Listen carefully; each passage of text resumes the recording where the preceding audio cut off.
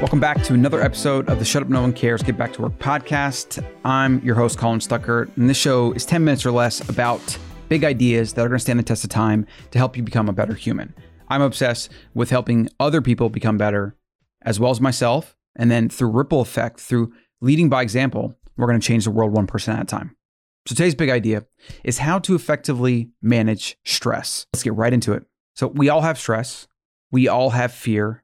We all have things that upset us more than others. We all have loss. These are universals to the human experience. We're all going to lose people. We're all going to run into walls for the things that we want, and people are going to affect us in ways that we didn't plan for, or that we can't control, or that we have a hard time accepting. The human experience is one defined by stress, especially in our modern world. We all avoid pain. We pursue pleasure. We all like things that are easy, and we avoid the hard. We avoid the difficult. We seek comfort. And you've probably heard the phrase, comfort is killer, because it is. And so today I'm going to give you some strategies about how to effectively deal with stress and channel it into fuel that you can use for positivity and for making your life better. So the first thing that you have to understand about stress is it is your responsibility. It is nobody's responsibility but yourself. How you respond to stress is that core responsibility you have. You will never, ever mitigate stress, and you will never build this perfect fairy tale utopian life if you don't come to terms with reality and take responsibility for the facts of life and of how you think. And how you think is directly connected to how you deal with stress, for better or for worse. Most people don't deal with stress the right way. Most people blame and they play the victim, and it's woe is me, and the universe conspires and they complain. These are all unproductive behaviors that actually lead you to getting more stress and more negativity in your life. On the flip side, there are some strategies that you can deal with to take stress, use it as fuel, throw it into that locomotion engine that you can burn up and get better results in life. And you can become stronger from stress. Iron sharpens iron. As Nietzsche said, what doesn't kill you makes you stronger. Probably should have added, if you use stress and you use things that try to pull you down as fuel and you burn them up, you throw them on that bonfire. Most people don't do that. Most people let nagging stresses build and accumulate and calcify their thoughts, even their bodies. And then over time, over years, they become more fragile, they become less effective and less happy. So to deal with stress, the first thing you have to do is you have to accept responsibility that all stress is how you respond to it. It's not what happens to you, but how you respond to it that matters. And that's my boy Epictetus, one of my favorite Stoic philosophers. So that's the first principle. Before I can give you any strategies for dealing with stress, you have to understand that it's up to you. And when you truly, truly understand that, when you take full extreme ownership of this idea, you have nothing but growth. You're at the base of the mountain and you can just start climbing towards growth and towards a better life.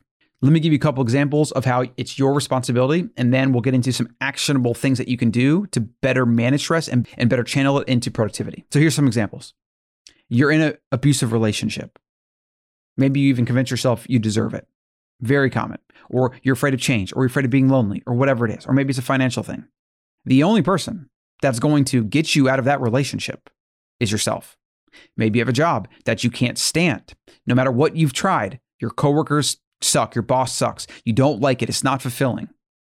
Again, maybe there's financial things, whatever. That doesn't matter. It's your responsibility to make a change. Maybe find another job or just quit and see what happens.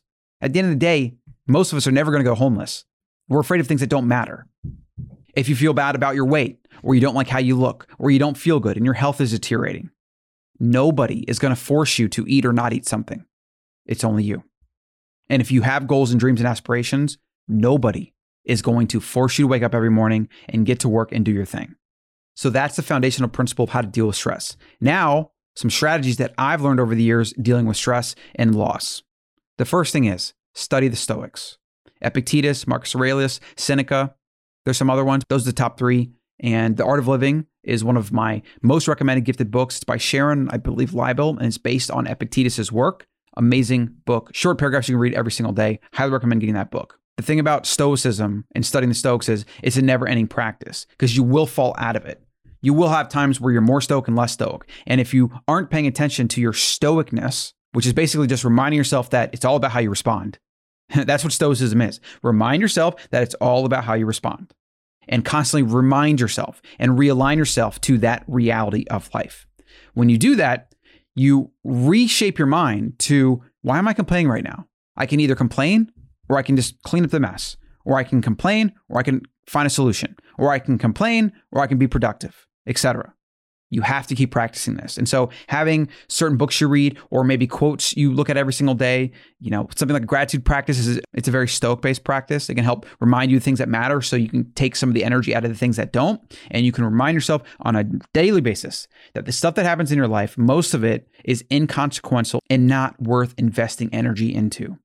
So when you remind yourself to be Stoic, and you remind yourself of the principle of Stoicism, which is it's about how you respond, then you force yourself to be productive in how you deal with stress, versus complaining and bickering and bitching and groping and yelling and screaming, all these things which are unproductive and which actually take you backwards. That Stoic reminder will say, hey, wait a second, that's not a good idea.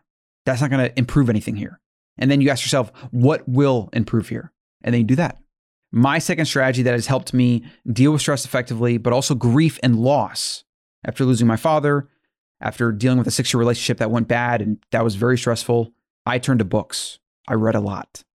So specifically with my relationship, I looked into codependency, psychology, all the relationship books. I tried to understand why my ex-girlfriend was doing the things she was doing, and why I felt the way I felt, and maybe some ways that I could think differently, and maybe even actions I could take to cope better.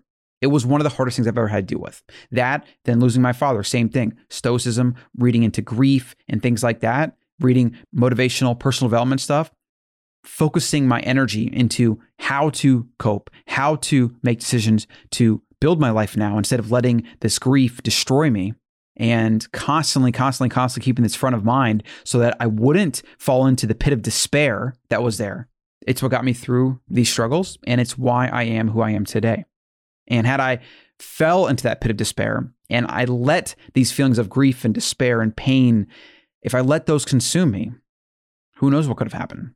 And I definitely want to be the person I am today, with a beautiful family, abundance, and really just, happiness. I do have stress, and I always try to remind myself to work on it, but I do have an amazing life, I will say. And it's come through conscious effort. And a lot of it is actually at the result of the things that I dealt with in life that were very hard. They molded me into the person that could build a life of abundance. So read a lot of books, different categories, blogs, articles, podcasts, YouTube videos. Anything falls into this category of education, so that you can have more understanding, and that you can find strategies to deal with and cope and flip stress into your advantage. Because the more you understand something, the better you're going to respond and act as a result. 3, you have to find an outlet.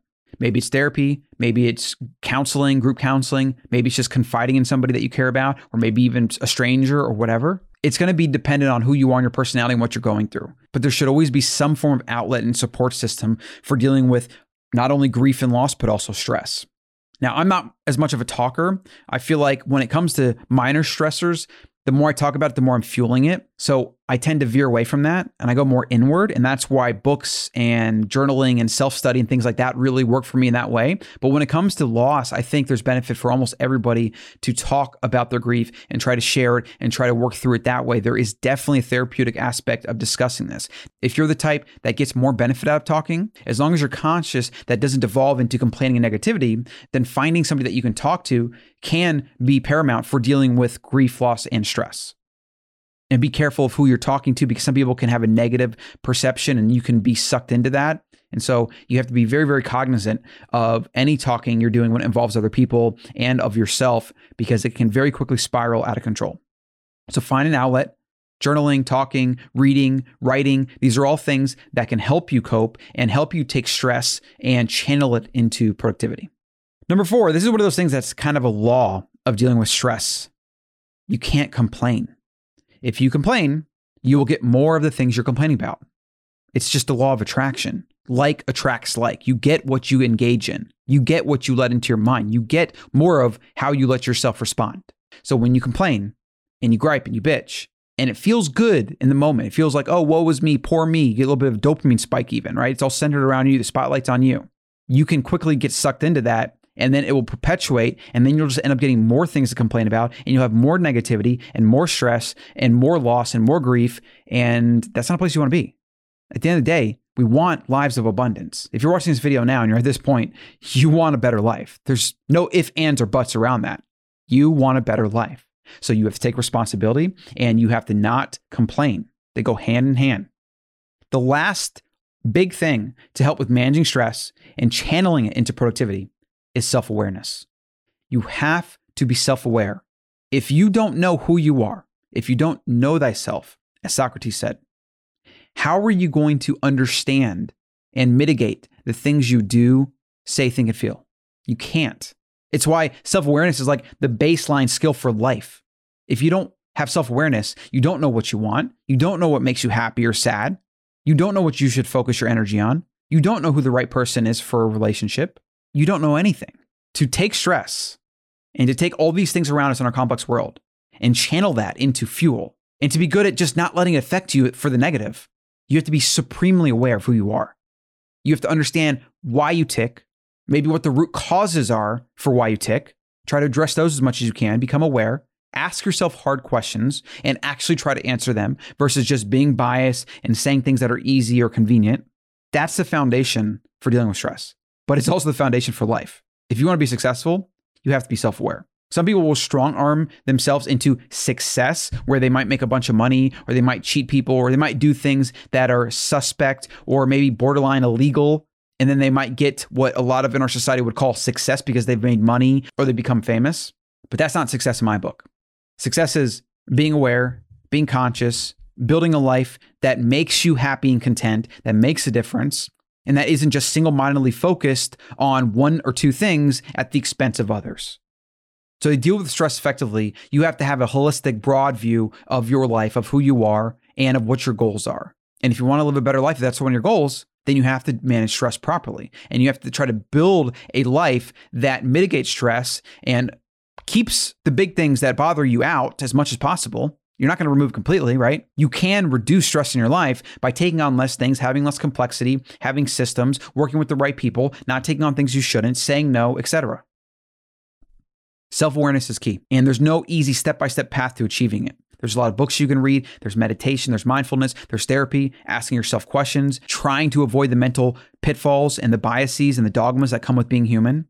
It's beyond the scope of this video. I highly recommend you look into mental models and cognitive biases because those are paramount for why humans make bad decisions and really think they know more than they do and just otherwise don't understand much about why they do things, who they are, or life and other people. So to better manage stress, to come out of stress stronger, you take these principles, you take ownership, and you pull that energy that negativity is coming at you, and you channel that into something productive, your to-do list, a way of thinking, a lesson.